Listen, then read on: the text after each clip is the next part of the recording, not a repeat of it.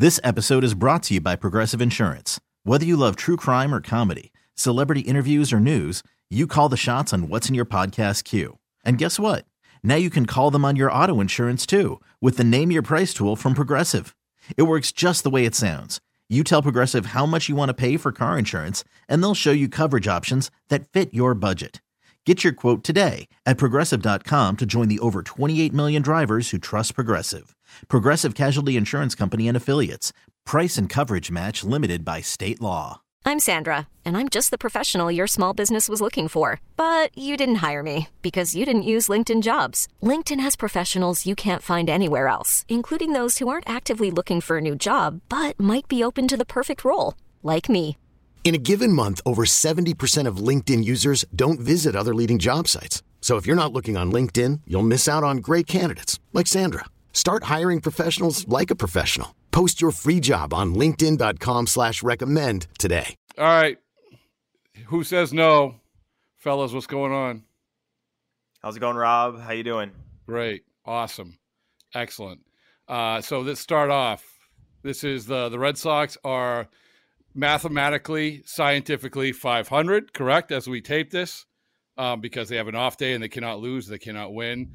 So this is a perfect time to sort of have the airing of the grievances. But before we do that, I want everyone to scream the one word that we all know gets everyone excited about baseball. Sammy, you first. McFarland.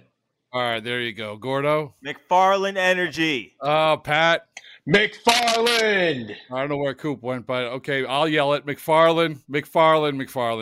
Thank you so much for sponsoring this thing. And so we have a team, a nondescript team that has a lot of storylines, which is hard to do, honestly, to have this sort of like this, what do you make of this team sort of team?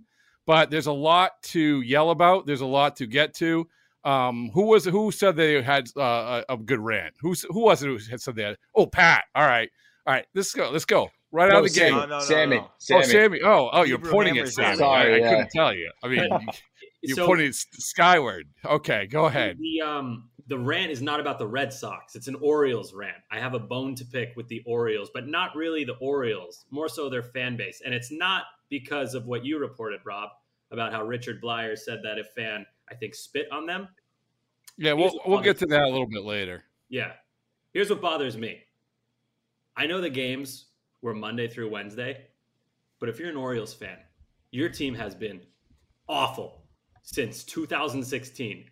Unmitigated disaster after disaster after disaster. And then last year, you finished 4 games over 500, and everyone celebrates like, we've done it.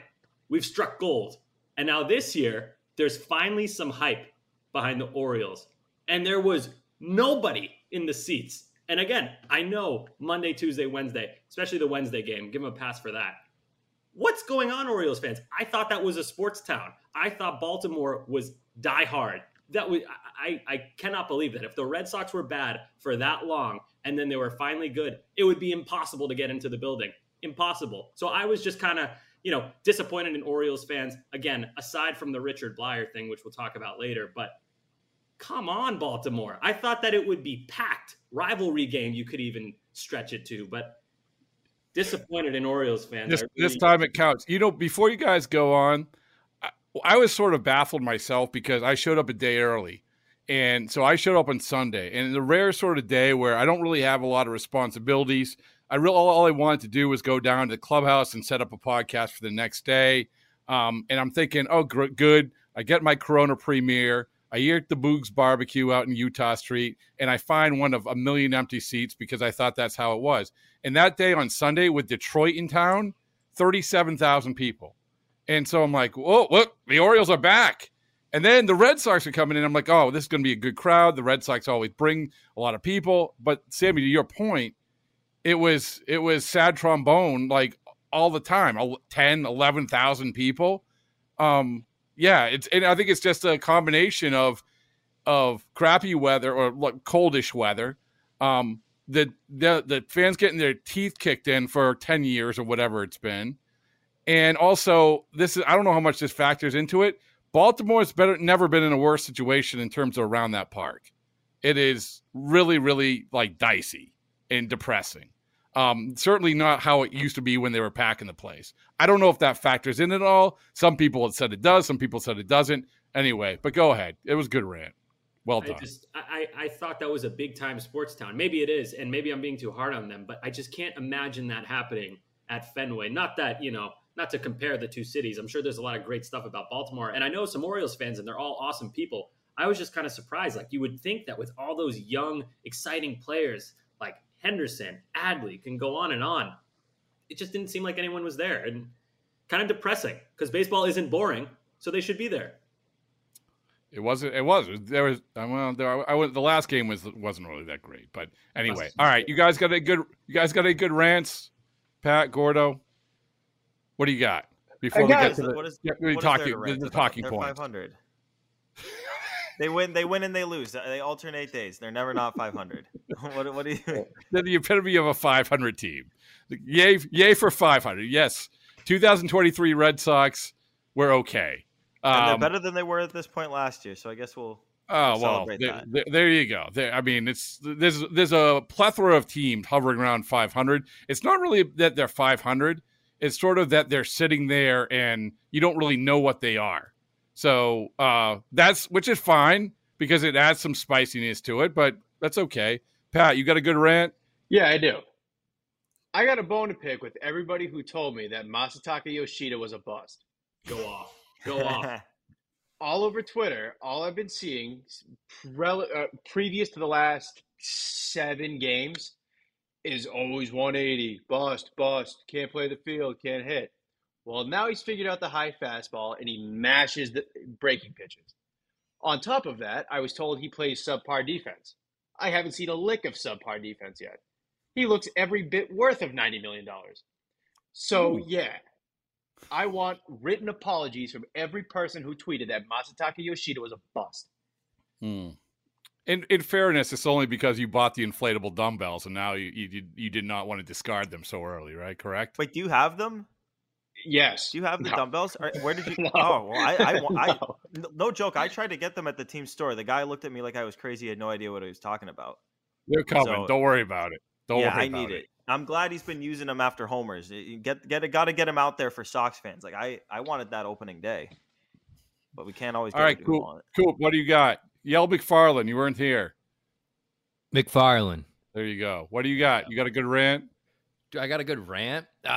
Is Red Sox topical, or like I can go spout off about the red line? That's been my bugaboo. Okay. Red Sox, if the Orioles / Red Sox / Yoshida / inflatable dumbbells. I don't know if I can rant about anything. Like, yeah, I would like Chris Sale to be pitching better, but I don't know. Like, what can I do about that? What can I bloom? We've just got we're stuck with this rotation now. That's my gripe, I guess. It's kind of like, all right, let's see what we can do with this. Maybe Bayo will come back. Maybe he'll, come back looking a little bit better after 2 starts down at Worcester. I think Heim had said that he'll be back within 2 weeks. So I don't know. Time management manipulation going on. Just trying to get guys reps. I can't be upset. I think we should put up a poll. Which is a better theme for this season / team? Is it Red Sox : maybe? Or is it Red Sox : I don't know? I don't think either. I think it's just like Red Sox : see you next year. Mid-Sox. We talked about this last. Yeah, mid-Sox. We coined the term mid-Sox because they're very middle and they're the Sox. Mid-Sox. I get that. All right. So my thing is just sort of along the lines of what you guys have been saying. It's bizarre that we came out of spring training saying we don't know what to make of this team. And now we're heading into May and we're saying we don't know what to make of this team. It's not terrible. It's not great. But at the end of the day, my thing is you have to show that you can beat the good teams. Yeah, sure, they beat Milwaukee. They won that series. That's fine.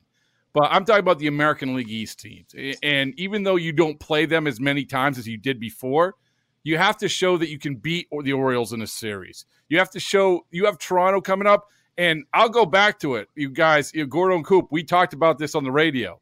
That Toronto series, our take stands firm in terms of that could be a defining series. That is the piss on your territory series right there. And not only because of the Manoah-Verdugo thing, but because Toronto's really good. And if you want to say we can beat the good teams, there you go. And that's right around the corner. Anyone disagree? It's quite literally what Joe Madden talked to us about last year. Like, you just need that little spark plug to get things going. It's the Coco Chris James Shields game, right? But in all honesty, do you think this team is going to the playoffs? And is that even the best thing for the organization right now? Like, of course you want to see them in the playoffs, and of course you want to see them be competitive. But that means that they're going to have to do something at the deadline that's going to maybe alter what's going on here. They already have the best trade deadline acquisition you could ever find, which is like, this is right. What am I going to say, fellas? Trevor Story. We got a Trevor Story. The old Trevor Story and Adam Duvall. They're coming. The injured guy coming off the injured list. We couldn't ask for a better trade deadline acquisition. So signing a 5-star athlete in this economy? What? We needed a right-handed bat, and we're getting one of the best right-handed bats in baseball. And Adam Duvall, who has like a 1,500 OPS. He'll come back just as good as he was, I'm sure.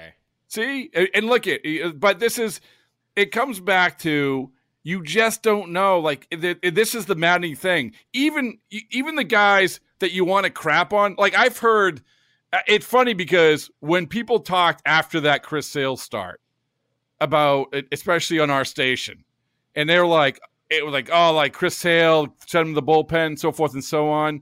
Well, okay, number one, they totally forgot that the guy just was coming off like an awesome start. Like, this was not counted in at all. All right. And I'm not saying that that should define him, but I'm also not saying that it didn't exist. And people don't, the Orioles thing, you can also put that in the category of maybe, because they've roughed him up not 2 times, 3 times. The only bad spring training outing he had. I don't know if Chris Sale's going to be any good, but let's be it comes back to we don't know what's going on, and Chris Sale falls in that category. Am I wrong? No, I think it's crazy that people are willing to give up on a 7-time All-Star, a guy who started 3 All-Star games consecutively because he got hurt and he's a little rusty coming back. I know he's been bad, very, very bad, but like, how could you give up on the guy? And also, you put him in the bullpen. What does that do? It does nothing.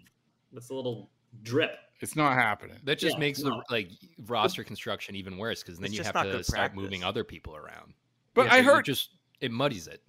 I heard this, I was listening to an unnamed show the other day. Was it yesterday? It may have been the show after your show, Coop. They're always positive. There was literally they literally did not acknowledge that the start before existed. Hold up, you mean the person from Baltimore and the guy that just always rips on Boston sports didn't know? I'm not naming names. Yeah, I didn't mean to put pronouns to that. I apologize. When we're painting the picture, let's paint the entire picture. And so my point is with Sale, it falls under almost everybody here. Like the only people that you feel, if let's do the power rankings of who we feel good about, that okay, you've defined yourself. I think Kenley Jansen has defined himself. I'll make a case for Winkowski. It's not the be all end all middle reliever, but he's defined himself. And the guy named Rafael Devers probably defined himself. Who else am I missing? I'm missing some other than that. I think Verdugo is going to make the All-Star team. There, I said it. He's been the brightest point of the season. Does everyone think that Verdugo is going to make? Does anyone else think Verdugo is going to make the All-Star team? I would agree with that. Me in. Yeah, he's probably. Gonna make it, I mean, unless another outfielder just decides to tear it up, then no choice. I mean, like, you're competing with Trout and with Judge for an outfield spot in the All-Star game. So that's you got some other guys who are playing really, really well. Are you going to say a starter standard? Or just on the team? No, just on the team. Standard? Okay, I'll take that then. I want to see him be a starter. Can we throw Cutter Crawford into this? I think he cemented himself as a guy, even though he got sent down once. Yeah. Okay. I'm all aboard the Cutter Crawford train. His savant page is bright red. Reese McGuire is hitting like 600 right now. That's true, and he hit like 600 last year in the last 2 months, so maybe he's a 600 hitter. Yeah. Who knows? Connor Wong defensively. Ted Williams could never. Yeah. Ted Williams. All right. So how about our guy? Okay, we've identified the people who we feel good about. And the rest of the team, you're sort of like, what is going on? How can we define them? How about I'm anxious to get your guys' take on young Tristan Casas. Okay, nobody really is talking about him a whole lot, Weirdly, because right? What? Isn't it weird that people aren't talking about it? Like everyone's so quick to jump on everybody, and I'm glad they're not putting a ton of heat and pressure on him because like he needs time, but. Isn't it weird that we're not hearing that much of it? I think it's sort of because of the same thing we talked about with all these other guys. Sale's bad. He has a really good start. He's bad. Whitlock, he's bad. He's good. He's bad. And I go like Casas, he's bad. Oh, wait a second. Just when you send him to Worcester, he hits a home run. So I'm anxious to get your guys' take on where you see with him. Go ahead, Pat. What do you got? You've been quiet. I think that people don't. Like, I don't think people talk bad about Casas because it's not polarizing. Like, people want to pick on the guy who's making all the money. People want to pick on the guy who's supposed to be ahead of this team. Casas is a rookie guy on a rookie contract. It's not very big man of you to pick on a rookie, where Sale has a target on his back. It's easy to pick on him. And guys like Paxton, who has yet to pitch in the major leagues as a member of the Red Sox, he's an easy one to target. I think Casas will figure it out. I think the plate discipline is as advertised. I think he's incredible in the box. And I think pitch recognition and catching up to major league pitching will come. So I'm kind of happy that people aren't like on his back about hitting 140 or whatever he's hitting. But I think he does figure it out second half of the season. But the eye is as advertised. The guy works counts. There you go. Best eye in the majors. Can I piggyback off that? Anyone else? I mean, this is getting the same reaction we talked about. Are we? Coop, you go. Coop, go ahead. Okay, so I just want to piggyback off of what Pat said there about like the pitch recognition and just trying to see more big league pitching. And Rob, you might be able to talk more about this, but the yelling out pitches as he sees them coming in. Oh yeah, I do. Can you elaborate on that a little bit more? Because yeah, I've actually had that. Bashing. I'd like to hear more. You know what? I'll send you the audio of it. And I sat down with him, and he loved talking about it, which he loves talking. I literally went up to him. I said, I want to talk to you guys. Good, because I like talking. Okay, let's talk about this. And so what he does, have you guys noticed this? Because I noticed it when I first noticed it. I think it was in Tampa, and he was arguing with the umpire after a ball was called on him. I'm like, why is he doing that? Like, what's? Have you guys noticed this? Yeah. Well, the first time I noticed him being like animated was that 14 pitch walk that he had. Oh, that was awesome. That's when you can tell like a player is like a little like kooky at the plate. Like never is like talking to himself like that. Bat flip screams a walk. I mean, people were complaining about that. How could you complain about that? Was so funny. Like we needed that's that. good baseball right there. Like yeah, I don't know. That's just fundamentals. But that was like kind of the first time that I noticed that like he does some stuff at the plate where you have to pay attention to him. But I haven't really like noticed him barking out like the pitches. So that was kind of like you bringing that up was the first time that I had really like. Yeah. So why did he argue the ball? No. So I guess you guys haven't. So it's hard to notice because if you can't hear him, what he does is as the pitch is coming in, he yells out where the pitch is. So in other words, the ball's coming in, he yells high, right? The balls are coming in, he yells low, yells outside, and so the umpire is getting pissed. The umpires are getting pissed. And so this was becoming a problem. So now Tristan Casas, when he goes to the plate to begin the game, he goes up to the umpires and said, I want to give you the heads up. I yell out the pitches. I love this guy. I need a mic up for that. He like, said, hey, Angel, how's it going? Just so you know, I'm going to be yelling stuff. Just so you know, not at you, but I'm going to be yelling. Yeah. So you can see where the umpires might get a little like, what are you doing?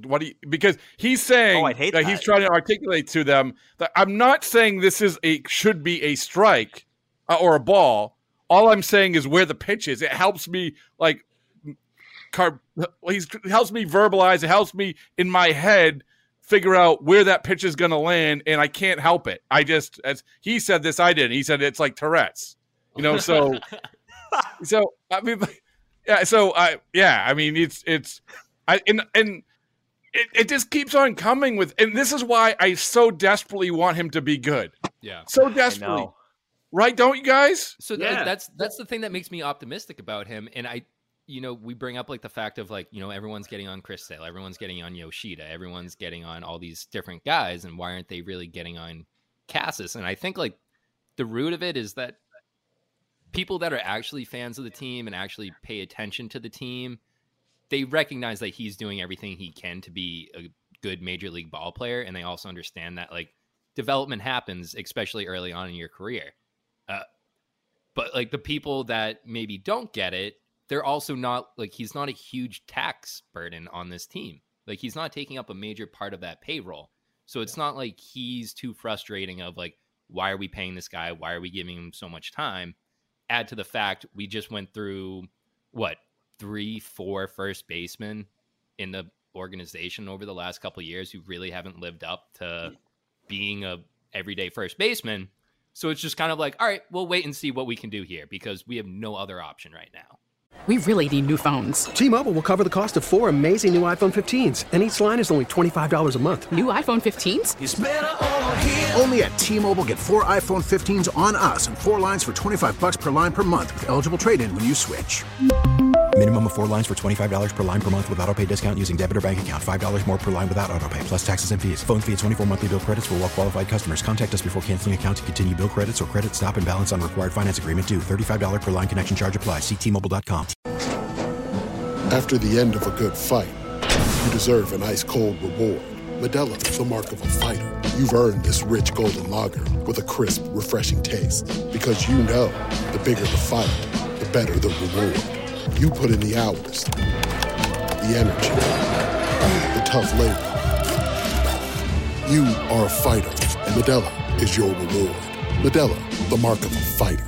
Drink responsibly. Beer imported by Crown Imports, Chicago, Illinois. Odyssey is giving you a chance to win a trip to London to see Taylor Swift at the Eras Tour. It's Tay in the UK. Hey, it's Taylor. Just download the free Odyssey app, log in and listen to a participating station for a minimum of 60 minutes to get your daily entry. And you could win a chance to fly off to London with 3 friends and see Taylor. I can't wait to see you at the Eras Tour in London. For more, go to odyssey.com/Taylor. Tay in the UK. It's on the Odyssey app. Thanks to Republic Records. This is a national contest. Pat, have you ever been to like a youth umpire? You seem like, have you ever been a youth umpire? I have. You seem like an umpire. You seem like a narc. You seem like an umpire. Yeah, you seem like a real narc. Thanks, Rob. No, I said your traps have never looked better. So could you imagine that? Could you imagine little Jimmy? Ball. Hi. Oh no. Sorry, Mr. Brown. I can't. I was just visualizing where the pitch was. I had to tell myself. I'm not telling you, you suck. I would run him. Little 8-year-old Jimmy. I'm pointing him right in the eyes, and I'm tossing him out of the game.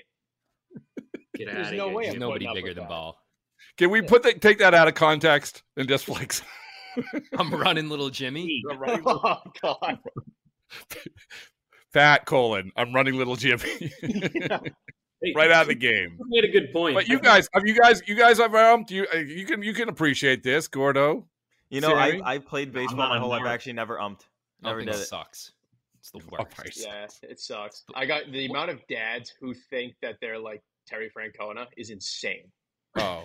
Did you guys see that town in New Jersey where if you argue with the umpire, you then have to, what is it? You have to ump 3 games before you're allowed back as a spectator? That's awesome. That's great. I love that. It's a great one. Yeah, no, I would be an ump, but I'm not a narc. I keep my mouth shut. I don't snitch. You know what's going to happen, though? Strike. You know what was going to happen here, which is kids now, I mean, even high school kids, this is going to come out, and you're going to have these kids, you're going to have some kids do this. Because they're like, oh, well, look, the big leaguers do it. A big leaguer does it. He yells the pitches that they count. I'm telling you, they're going to do it. That's what happens. We all imitate everybody. No, I agree with you. Adjusting batting gloves and taking up a game. Like, it's just going to be people yelling out stuff. Do you guys remember when Manny would like feel the base hit and then he would throw it in like underneath, like he'd throw it in like sidearm kind of underneath? I started like I was a kid and I just started throwing the ball like that, and like my dad and my coaches kept telling me like you're gonna hurt your arm. I was like, Manny does it. When I was younger, I used to pitch, and every time I would get a strikeout, I would do the Derek Lowe this thing, and my coach would pull me aside. He pulled me aside and was like, "Hey Sam, don't do that every time you do something like remotely good. Like you save that for like the big moments, or just don't do it." So you gotta act like you've been there before. I remember you mentioned the go ahead. Growing up, I was a fat lefty, much like CC Sabathia. Much like CC when he played for I think it was the Brewers, maybe. So whenever I pitched, I would do the stupid little like half side tilt like CC, and I would let up 8 earned runs, but I looked like CC, so it was fine. I feel like that's is that Johnny Cueto? Cueto used to tilt his head, right? Fernando Rodney was the Rodney, king. yeah, with the Fernando Rodney. Nothing makes baseball dads angrier than a sideways hat. They're like, "Are you kidding me? You got no respect for the game. Put your hat on forwards and curve it, or get out of here." Yeah, I literally. The best part though was I would be playing first base like this, and like, "All right, Pat, you're coming in," and I looked like a tool bag. I'm just like, "All right, let's go," and just go. You're like Ash Ketchum from Pokemon. You change the hat. You would change it when you'd come in to pitch. Yeah, I would have it normal, and I'd be like, "All right, CC time," and just tilt it a little bit. Pat, you're like Ash Ketchum from Pokemon. When he goes into a battle, he would go like this. Yeah. I'm telling you, everybody does this. Like, this guy was playing before you guys were born, well before you were born. But a guy named do a Google of Phil Plantier of his batting stance. Yeah. Right. No, I mean, Google so for an entire summer. I tried to hit like Phil Plantier, and that's potentially why I'm not playing in the big leagues and have bad knees. Yeah, give this exactly. I mean, but everybody does this. Everybody's going to be calling out the pitches. Not everybody, but some kids are going to be calling out the pitches because Tristan Casas thinks it's a good idea. Yes. Not necessarily like a bad thing. There's going to be a Jeff lot of Bagwell. New England baseball players that just incredible pitch recognition and hand-eye coordination because of that. So we need some like helping the youths. If you want to be a good baseball player as a kid, just imitate Yoshida. Just get the bat on the ball every single time. Don't make an error. They always do. I can't get over Pat turning his hat around like a Pokemon trainer when he's pitching. Well, speaking of Casas, if you want evidence, and I know this has been surfaced a bunch of times, and I told him this. I said the story of Dustin. Gather around for the story of Dustin Pedroia in 2007. You guys know the story, right? I mean, under 200. I think it was on like May 5th. Under 200, has an off day.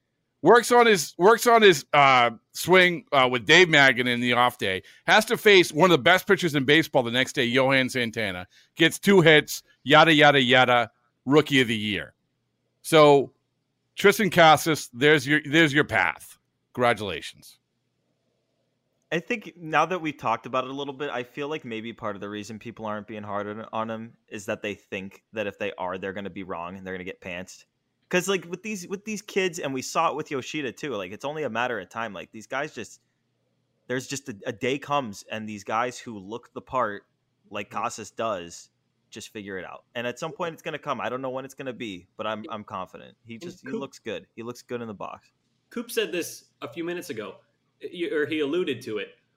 What better time is there to let him figure it out? We're probably not winning the World Series this year. Let the guy figure it out. He's the best hitting prospect that they have. Let him cook. He'll get there. He did this in AAA last year too. He started off really slow. We brought him up to the Woo Sox, and everyone was like, "Oh, he's a bust," because he wasn't good for a month. God forbid, give the guy some time to adjust.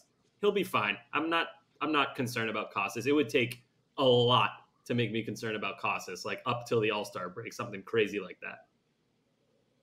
It would take a lot to be like time to send him to Worcester. Like it would take like a good amount of time after the All-Star break before. Yeah. Oh, really? More, I was going to say half a season. If he's halfway through and still's not even close, then you talk about it. But you're going even further than that. I mean, Justin Turner fills his role there. Oh God! At first. Well, you'd probably call Bobby up in that case, or maybe it's a trade deadline acquisition. I don't know. Yeah, but that's not going to happen. It's not a bad thought. Like to go back to the Pedroia thing. Alex Cora was the guy who filled in, basically let Pedroia find his way. Cora hit like 400 in April, and then so they could pick their spots with Pedroia. You could do that with Turner at first, sure. The problem is you're getting really, really thin everywhere else because guys have injuries. I do want to ask a question I think I texted you guys about, and you don't have to have a good answer, but it's just off the top of my head. Assuming that we're in this sort of weird – assuming that they're actually decent enough that you can maybe acquire someone at the trade deadline. Or maybe not. Maybe take the other approach. I don't know. What for you right now, trade deadline's tomorrow, what do you do? What is there a position? Is there a player? Is there anything? Or do you just let's ride it out? I'll go first. Go ahead. Go ahead, Goro. I'll take it. They're a top 5 offense and a bottom 5 starting rotation. I think if you want to make a run at the postseason and you're done experimenting, you've figured out which guys are going to be starters the rest of the way, I think you need a stabilizing starting pitcher to get you the rest of the way. And it can be a rental. If you're just going for make the playoffs this year and just see what can happen, just get a rental. And there's a few guys. There's not a lot of teams where you can surely say they're going to be out, but I look at the Chicago White Sox. They've got a couple of good starters on expirings. They could be a partner. And then another guy I like is Jack Flaherty in St. Louis. And they would never do it because he walks too many guys, but I love the kid's stuff. And he's expiring, and I feel like his personality works for this town. I feel like he'd be good. You gotta give up somebody, but that's the problem, right? They're expiring. No, I understand, but you're still gonna have to give up, somebody. Yeah. And by the way, did you guys see Jay Groom's ERA? Oh God, no. He hasn't been called up, worse right? than AAA. Oh, all right, really? Oh God. Wow. Yeah, over 9. I don't want to see a guy like that fail. He was. I remember how happy that guy was when he was drafted. I'm rooting for him. I know Red Sox fans get out of here. You're not on the team, but I hope he bounces back. I like that imitation of Red Sox fans, by the way. Excellent job. Yeah, you love the average Sox fan imitation. So go ahead, Sammy. Go ahead. Gordo, I actually rarely do this, but I don't agree. I do not believe in this team as much as other people. I think maybe they can make the playoffs. Currently, they have the second worst rotation ERA behind, obviously, the Oakland A's, which is extremely not impressive. I don't want any expiring deal trades. I don't want to make any trades that won't help them in 2024. Of course, there's the caveat. If it's an amazing, amazing offer that you can't say no to, fine. But I doubt that happens. It seems like the trade deadline is much tougher with the expanded playoffs because so many people are still contending or believe they can contend. So I'm not looking for them to do anything unless it's with an eye towards the future. I don't want rentals. I just don't think it makes sense. I think it's a little, it would be short-sighted for them to give up anything significant for a rental. And I don't think you get a rental that moves the needle unless you give up something decent at the very least. And even then, I'd be hesitant. So I kind of want them to stand pat. If they have a crowded outfield, like it looks like they might, maybe sell off one of those guys for a future asset. But I'm not looking at this team as we got to supplement them and make a run at the playoffs. I think that the story and Duvall coming back, as much as we all hate to hear it, I think that's good enough. And I would just leave it at that and go from there. I think it depends on where you're at, because remember there's these rare circumstances like Kyle Schwarber was hurt and you were able to give up a nothing prospect there. I think that's the type of scenario. Like if the Sox are kind of where they're at, they're teeter-tottering the last wild card spot, and it's like, you're right, Sammy. They shouldn't make a trade for a guy.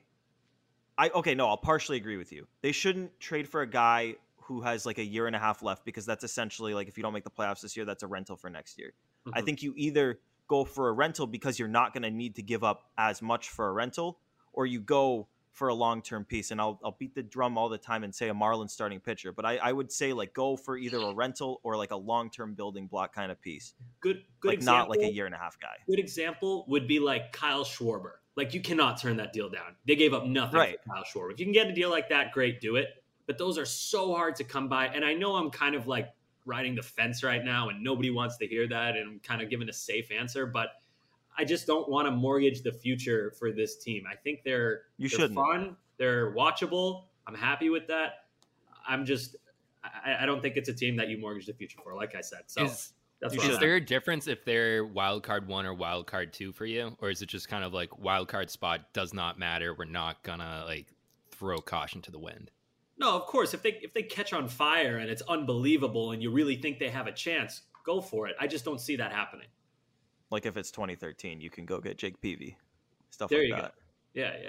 Yeah. But I don't think... what do you got? We got I'm kind of in the middle. I think if it all depends on where you are. If you're within, I would say 5 to 6 games of a wild card spot come the deadline, I think you add on the margins without giving up anything. Like one name that came to mind is like Brad Hand. Lefty reliever. He's on a 1-year, $1.5 million deal. Blyer hasn't looked great. Joely hasn't been up yet. They're really thin at lefty reliever. And you give up for half a season and $750,000 on a contract. You don't give up a top 30 guy for that. But it is a position where an upgrade doesn't hurt. And if you don't make the playoffs, $750 in the grand scheme of things is not going to kill you. But Pat, I think we also got to remember you're not on the Brennan Bernardino train. Oh, I am. I am. Right. I had some great eastbound and down talk with him the other day. Of course. Mexico. It was Big Kenny Powers fan. Well, no, so a year ago he was pitching in Tijuana. So how can you not ask him about some good Mexican League stories, right? So it's enough. There's still some. It was sort of the preemptive strike of the Mexican League stories, but he did tell me that told me about the barbed wire or the chicken wire that separates the good seats and bad seats, which absolutely should be in the next CBA. I love that. You want to keep. You have to get more chicken wire at the park. What if we, like, when they play the Yankees, they have like a chicken wire like section, and the Yankees fans can sit in like the protected section. So Perfect. That happens. Perfect. So that's just me. And he also has the whitest teeth other than Yoshida. Coop, what's your thoughts? I'm kind of in the camp of Sammy here, sadly. And it's not sadly, it's more of just kind of like, I don't want to sacrifice anything further for a season it's lost. If it works out, if we're in wild card 1, wild card 2 slot, fat chance that we're winning the AL East. So if they're in those 2 spots, one of those 2, that's awesome. That's dandy. I don't think I want to sacrifice anyone for that. And especially to the fact that, like, right now the Heim has been positioning for, I don't know, a competitive run a year or 2 years from now. So why derail that? I mean, after everything that we've gone through in this past season, why start to buy when you have a glimmer of chance? I would have, in my seat, I would have rather have made this run with guys like Xander. Who knows about JD? But there's guys that you could have signed that would have made sense and would have made you competitive. But if you didn't do it in the offseason, what makes sense doing it in the middle of a season that you weren't really committed to? So with that being said, if we do get to that point, I don't know, Logan Gilbert would be fun because then you can still try and keep him around next year. No shot. Yeah. Hey, he's got his ERA is a tick up this year, so maybe we can use that to swindle something. Yeah, hey, can I make a counterpoint to you guys? It'll be much easier here in Boston. It's Counterpoint Friday. Go ahead. I want to make a counterpoint because you guys keep saying you don't want to sacrifice anything, but we're going to have the same issue next year as we did this year with a 40-man crunch, and then all of a sudden you get the first pick in the Rule 5 draft, Thad Ward going to the Nationals. Like, you can't keep all of these guys, especially as they become Rule 5 eligible. So it makes sense if this is a competitive team, if they're sitting in one of the wild card spots, like, you look ahead, who are the 40 guys going to be going into the offseason that are going to be on your roster, and who's not going to make the cut? There's going to be guys who are maybe top 20, top 25 guys who just may not make it. Like, there are guys who didn't get picked this year who were Rule 5 eligible who might get picked next year. And, like, those are the guys you should be looking to deal, and those are the guys you're okay dealing for rentals, if you think they're going to get picked in the Rule 5. But is that a major move? Because you're really just doing house cleaning. So I would feel like those are moves that, if you're in that wild card 2, or if you're a slot below that wild card 2, come first week of August, is that are you actually making moves with housekeeping that set you up to make a deep playoff push? Well, some of these guys aren't housekeeping. Like Thad Ward, he's not like a huge prospect or anything, but like he has value. Like a guy like Wickelman Gonzalez was Rule 5 eligible, didn't get picked this year, but you're gonna have to go through that same process next year. Like guys like these have value, and it's not necessarily housekeeping. If you aggregate a couple of them together, like that gets you a solid rental player. Like a couple of top 20 guys, like that gets you something. Yeah, I mean that's why I lean towards expirings. If you're giving up guys that aren't part of your future, that's fine. My overall umbrella statement is I don't want anything done that does not have an eye towards 2024. I want to feel a lot better going into the season next year than this year. I've already accepted this is not a World Series team. I like this team. They're fun, especially Yoshida, but they're not a World Series team. So let's plan for next year. And that includes what you just said, Gordo. The guys who are going to be on the 40-man, keep them around. And the guys who aren't, flip them, maybe get something for them. Or, you can also wait till the offseason. So they have options, which is great. But I'm not comfortable doing anything that isn't with an eye towards the future. I have two things. Number one, I think that you have to be really careful about how you value the guys that you're talking about, right? That's one thing. We're just saying Ceddanne Rafaela, he's going to be good. He's part of the future. This guy's going to be part of the future. That guy's going to be – Brian Mata's going to be part of the future. Well, I talked to Scout yesterday. He's like, you got to be careful, man. He's like, Mata's a bullpen guy. And this is one Scout's take. I'm not saying that Mata – but we just assume that these guys are going to be good. And so you got to be really, really good at identifying which guy – and I'll say it again. I thought Dave Dombrowski was really good at this, identifying which guy – is going to be good. What's his name? Who's got the hit streak for Houston now? Who am I thinking of? Dubon. Dubon. I don't want to hear about Mauricio Dubon, like how Dave Dombrowski devalued him and didn't value it. I don't want to. You know how long it's been since that trade? Like, come on. Like the guy. It was the Kimbrel trade, right? He was in Thornburg. Oh, it was Travis Shaw, the Thornburg trade. Dubon. Right, the Thornburg trade. So he switched organization. It happened. Same thing with Manuel Margot. Fine. He's on his third team since then, though. Yeah. Right. So okay, Santiago Espinal, fine. He made the major leagues. Great. But you really have to nail this. And the other thing I wanted to say is that I think that they're going to be even more careful than 2021. Certainly more careful than last year, because I think they were stung by their approach last year. That they're like, at the end of the day, they were like, and they can talk all they want about Emmanuel Valdez and whatever. Nice catch. I mean, it was like they could talk all about that, but still, they were like, we should have gone the other way. Right now, they're saying that we can't just play at both sides of the fence like they tried to do last year. As the great Matt Strom said, they played for field position, got pinned them inside the 10, and then the other team brought in Tom Brady. Can't do that. You can't play both sides, and they know that. So I think if they're sitting where they are right now, they say, nope, no thanks. Either we're going to do hey, Trevor Story's awesome, he's coming back, or they get aggressively go the other way and say, hey, we're going to trade away some guys that are helping us for prospect. I think that they're going to go the other way right now compared to what they did last year, even with Vasquez. Hey, Rob, can I ask the group a question? I have pretty strong opinion on this. In Chaim Bloom's tenure with the Red Sox, I think last year's trade deadline was the number one biggest mistake he's made so far. And he hasn't been perfect. He's done some good, some bad. Last year, I think, that trade deadline was F-. That was awful. For the moves he made or the moves he didn't make? Both. But actually, the moves he made are fine. It's the moves he didn't make. Like, didn't go under the luxury tax, didn't offload these guys on expiring deals. It was just really confusing. That being said, is he under an immense amount of pressure at this upcoming trade deadline in a few months? Or am I way overthinking it? Because it feels like Chaim Bloom is under a lot of pressure coming up. I don't think that that's how he's ever going to operate. I just don't. I mean, I just don't think that there's going to be like this case of, well, I have to change my philosophy, which is a clear philosophy. It's the 180 degree from Dombrowski philosophy. I'm going to get the 5. I've said this a million times, but I'm going to get the 5 guys instead of the ones in, reverse.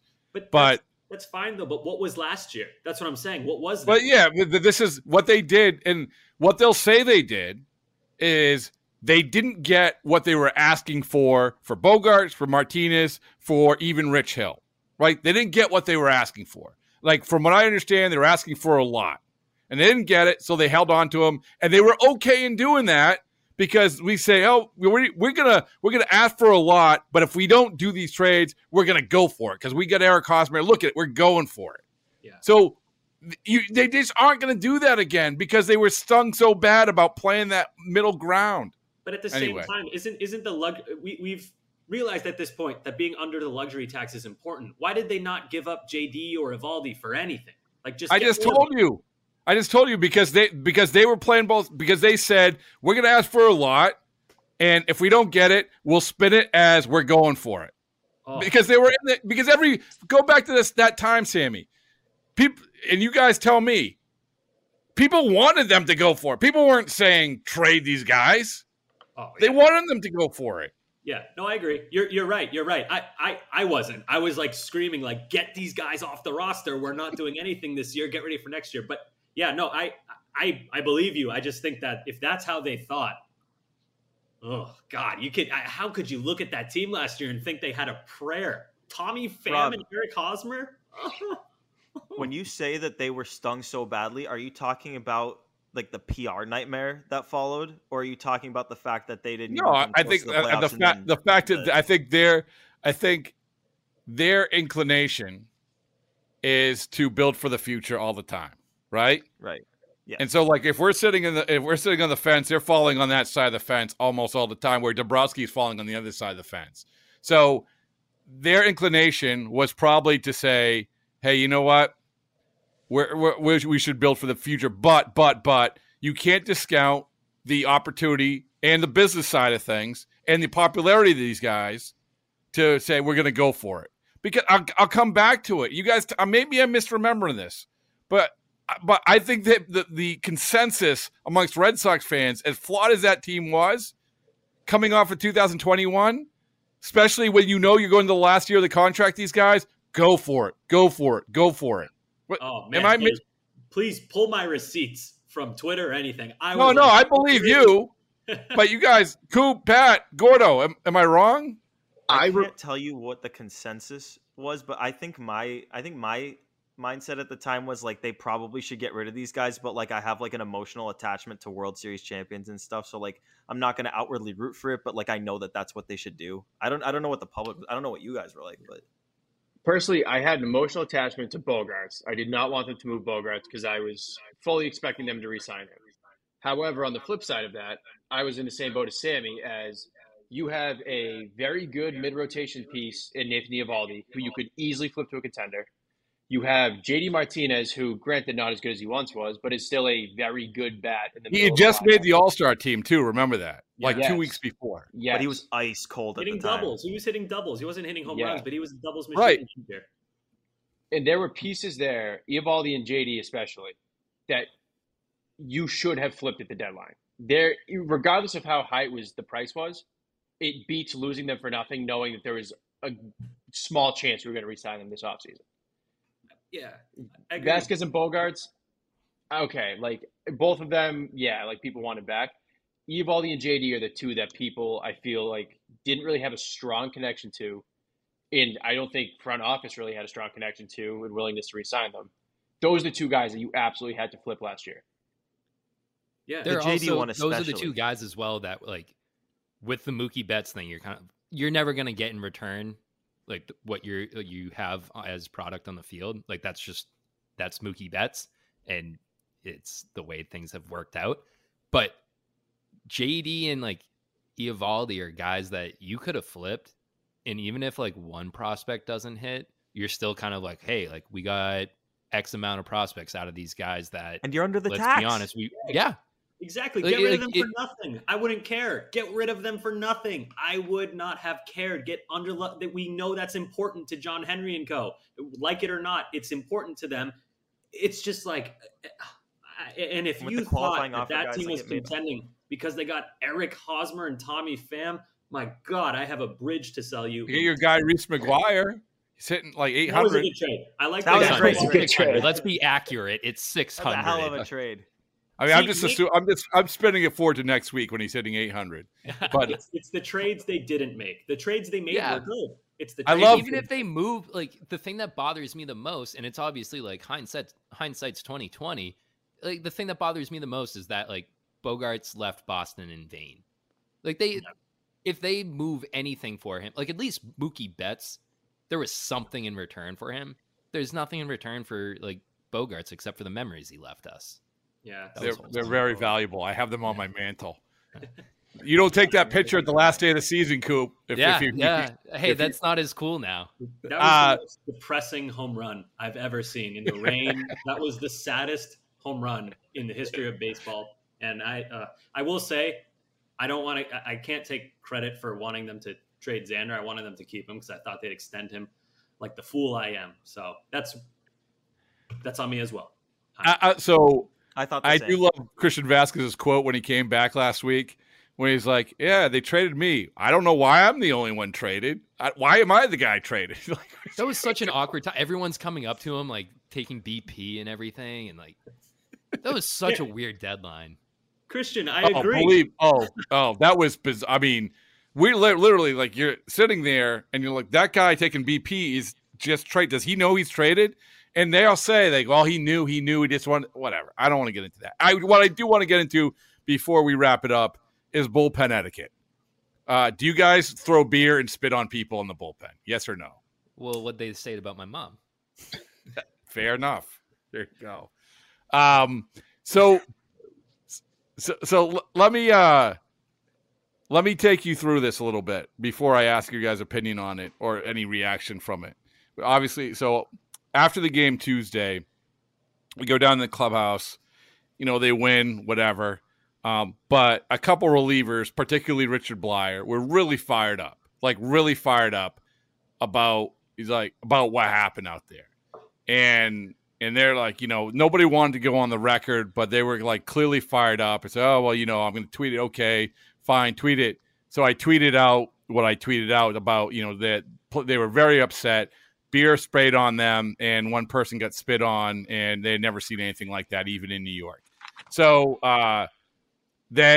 so I tweet that out, and then that morning, was it Wednesday morning, yesterday morning, or Wednesday morning, he then, you know, obviously you see, here come the Orioles people.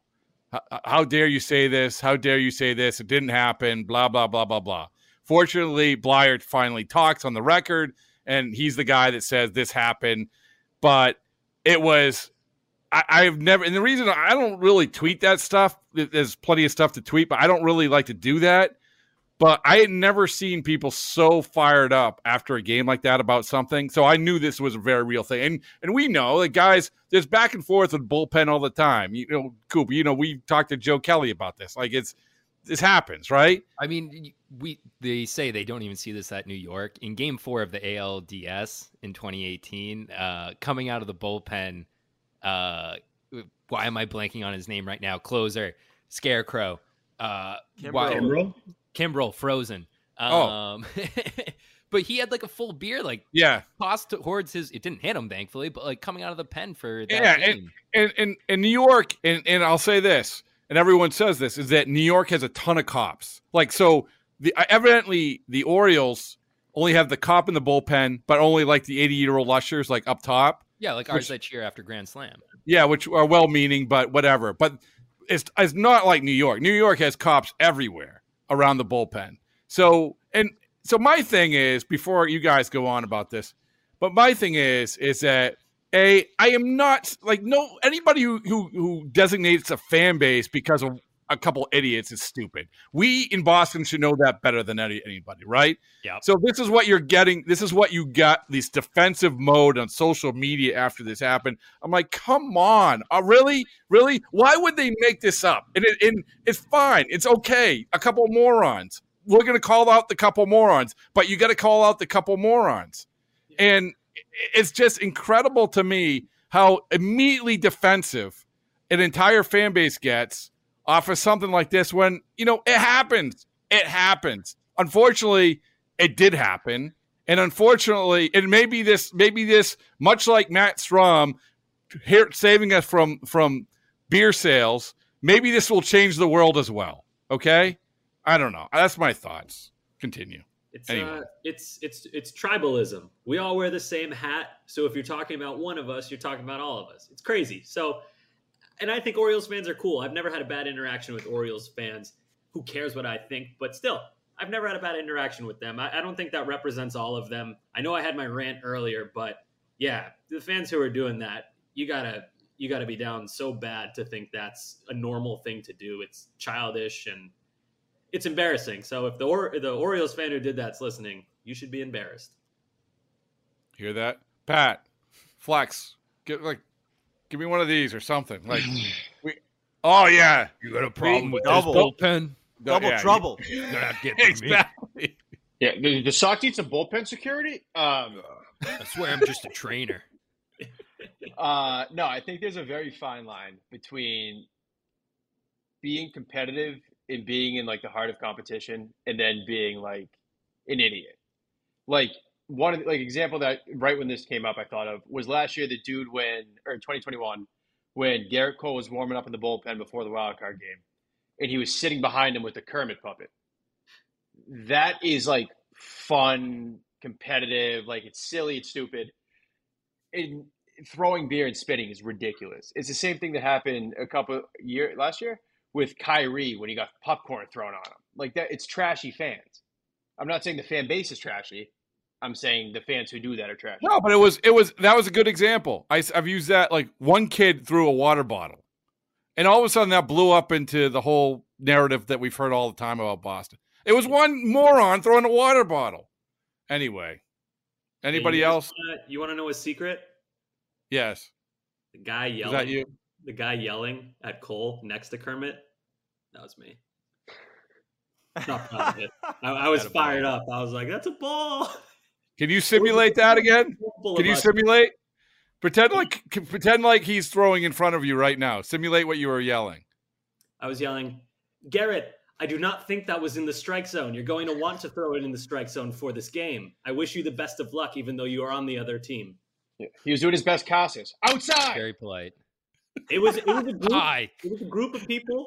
There were kids around, so I didn't say anything bad. But we were giving it to Cole, and then the guy with the Kermit thing came up, and we were like, yeah. So best game I've ever been to. But yeah, I was just giving him constructive criticism on you should hit the strike zone because if you don't, the ump will call it a ball. So that's what he did to Xander, and it worked. That's what we do. Good for you. That's what we do in Boston. You brought him to the ALDS.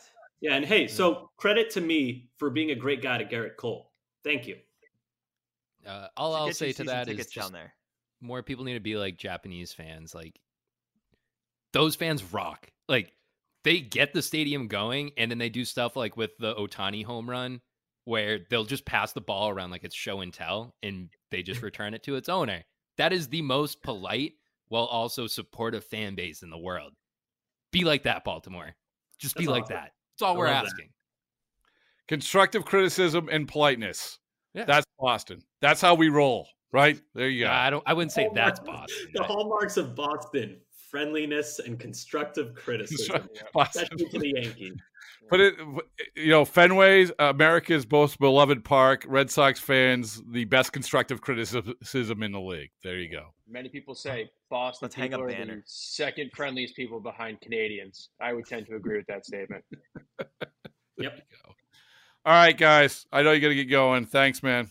Men, thank you very much.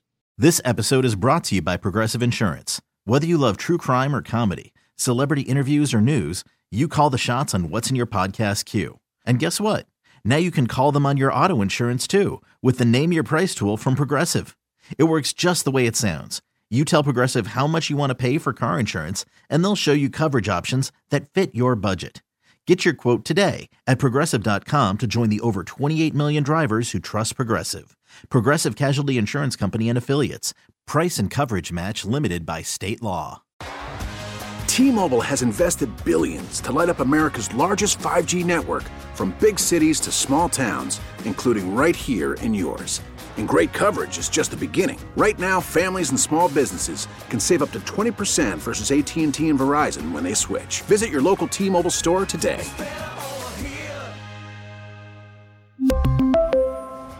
Plan savings with 3 lines of T-Mobile Essentials versus comparable available plans. Plan features and taxes and fees may vary.